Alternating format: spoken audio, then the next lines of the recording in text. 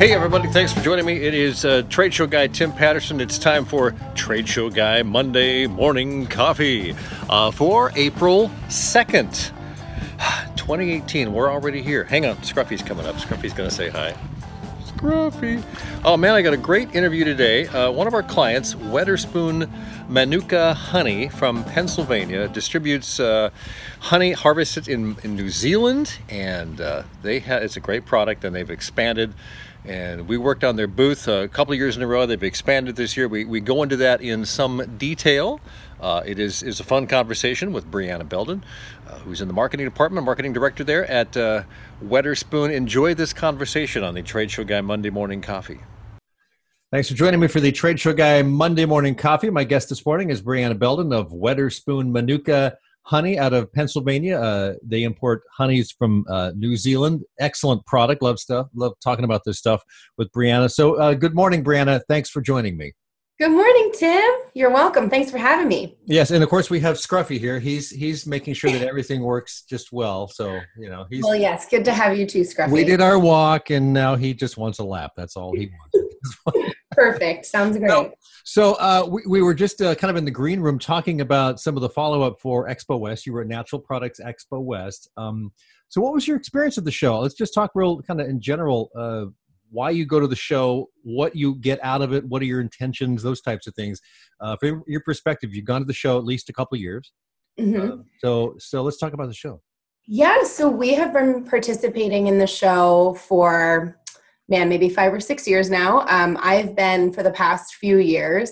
And as we were just saying, it's exciting. I mean, the show keeps getting larger and larger and larger. And so, it's funny because our trajectory has been the same. Our booth has gotten larger, our presence has gotten bigger, our product lines have grown. So it's really fun to kind of grow with these huge trade shows. And this year was crazy. I mean, there were over 80,000 people there, just tons of new exhibitors, a lot to see. It's really inspiring for us to attend the show. Sometimes you get kind of caught in your bubble, in your office where you live. Right. And so it's so nice to kind of break out of that and see what everybody else is doing in the industry. So this is really the time when all the big brands that you look at all year round are together, and especially at Expo West when they're exhibiting all of their new product innovations right. and their new looks. So it's really the place to be, and we have been so lucky and excited to have participated, especially this past year. It was our biggest year yet by far. Glad to hear it. So good results came out of that. What do you actually want to get out of it? Do you want to hook up with new distributors, just to get your brand out there? I mean, what kind of goals that you guys set before you go there? Well, yeah. And this year was different because we were launching and debuting a rebrand. So we've been working on a rebrand, for the better part of a year now, and have been very, very excited to kind of show it off to the industry and our trade partners and just consumers in general. So I think one of our major goals going into the show was just really hitting that message hard of our new brand and, that we're the authority on Manuka honey. So that was certainly our number one goal. We also launched, I believe it was 15 new products at the show. Wow. So so that was quite a lofty goal as well, to kind of make sure we were all buttoned up for the show, making sure that we had everything, kind of perfect and ready to go. So that was another goal that was specific to this year. In general, I think it's just wonderful to go and, again, to see all the inspiration from other brands that you kind of look to in the industry. And for brand reputations, it's really important that you show up and just participate in this huge show. So yeah, and it's just really exciting. It's fun. You work so hard for the show. And you really do. Yeah. You and I worked together for many months, kind of creating a new booth and thinking about the look and setting up. And there's so much work that goes on behind the scenes that when the show finally comes, it almost feels like okay, now this is kind of party time. So Yeah, this is yeah, I game day. enjoy the show. Yeah. I was looking at it as game day because, and you got to have your Yeah, game face on because everybody else does as well. totally. So I'm curious, going into the show, you've got partners you work with. Do you reach out to them? Do you let them know you're there? Do you do specific Yeah. pre-show marketing, things like that? Yeah, so we do a lot of pre-show marketing, and obviously we do have really important meetings at the show, with our broker partners and with trade. And, that's one of the reasons you do this show. You always hope that, some big retailer will either have a meeting with you or stop by the booth just because they're so drawn in to your brand and the booth and the look and the story that you're presenting. So that's always exciting. But yeah, we do some marketing we do some digital marketing for the show, kind of let people know what to expect, let them know where we're going to be. Also, we work with a PR team who does a lot of pre-show PR. We have a press release that we, do right before the show. So people kind of have a bit of a taste of what to expect at the show from us. So kind of a related question, do you guys get involved or does your PR group get involved in social media pre-show or at the show? Totally, both actually. I think the majority of our social media strategy focuses on during the show. We do a lot of Instagram stories. We work with influencers. We're really lucky to work with a great team of people who are just as excited about our products as we are. And they visit us. It was incredible, the response to all of our products and our brand during the show. So we had a lot of Instagram stories going on at the time, and Facebook, Instagram, Snapchat, all of those that I'm not super fluent in, but that our PR and social media team is. So how do you, when you go to a big show like this, you obviously have big expectations for it. So how do you manage those expectations? How do you set them? How do you judge if you met, surpassed, or came up short? I'm just curious, how do you approach that aspect of it? Well, I think it's important to have really conversations with your team many months prior. So what I like to do after every show is, kind of talk about what the expectations were of that show, and then say, what do we want for the next show? So that there's this continual conversation in my marketing department of, well, what worked, what didn't, and just kind of looping in the sales team, because again, we tend to work kind of in a vacuum, I think, and everybody kind of goes off and does their own thing throughout the year. And then to expect that everything would come together at kind of 2 months before the show would be silly. So it's a constant conversation that I'm always kind of trying to loop everybody into. So we have meetings every week. Our sales and marketing team is really good about, kind of holding ourselves accountable to have those conversations. So we have them every week. And then leading up to the show, I have in-person meetings with my entire team, the extended team, just to say, this is what we're thinking. This is what the booth will look like. So it's, I think, important to constantly touch base with everybody. And then we have a large team meeting right before the show as well. In terms of my expectations specifically for this show, it was really easy to kind of define them based on the new product innovations that we had and the new booth and the rebrand. So it was very defined.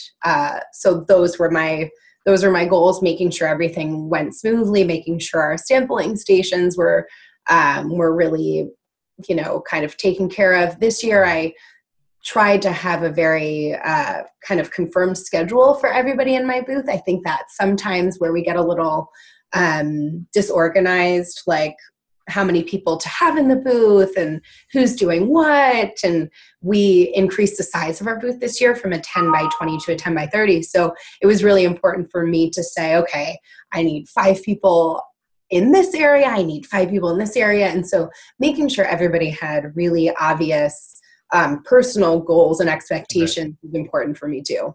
Right. And it worked well. Oh, good. So it sounds like you well planned the thing going into it from a lot of different angles. Yeah. That's good to hear. And I know we worked a lot on the booth. Let's talk about the booth a little bit. You did increase from a 10 by 20 to a 10 by 30. So that's not a big increase, but it is a 50% jump in a sense. Yeah. Why were you doing that? What was the reason? And let's walk through that a little bit. Sure. So, I mean, I think the reason was twofold. One, to just increase our presence, literally and figuratively at the show. We moved our booth from the normal natural and specialty area upstairs to downstairs, Hall E, which was hopping. It was super busy, and I think we made a good move having done that. So really and we were thankfully able to get a really nice spot, very much in the center beginning of that hallway. So our color really popped. The orange was, super eye-catching. So we were able to, I really wanted people to say, oh my gosh, look at Wetterspoon, just have that. And I think we accomplished that with not only the size of the booth, but also the design of the booth in general. Were there Were there any members of your team that hadn't seen any renderings or anything before that and just kind of showed up and says, oh man, look at this? Yeah, I tried to be good about showing renderings, but I wanted there to be an element of surprise. It was a little like Christmas morning to me. Right. Obviously, my internal marketing team had seen everything, but a lot of, the salespeople, they're so busy that sometimes I'll send something their way and maybe they don't take a super detailed look. So it was very fun for me to see people's reaction to the booth. And, people don't necessarily go and help you set up. So when they're seeing it, they're seeing the finalized product. Seeing it ready for rock. And yeah. And it was cool because, all the colors really popped. I don't know if you'll be able to show anybody any pictures. Yeah, we'll drop some in. Yeah. Yeah. So the colors are amazing. They all really work together. And it was very impressive once everything was all set up and done.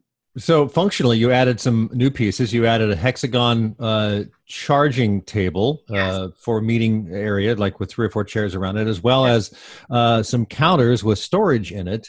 So there obviously was a reason to do that. Did those work well? Did that accomplish what you wanted to? It was great. Not only were they wonderful for storage, but also they served as just, our sampling counters for all of our new products. Again, that's one of the other reasons why we wanted to increase our booth footprint, because we have all these new product innovations that really warranted the increase of space. So yeah, everything worked out really well.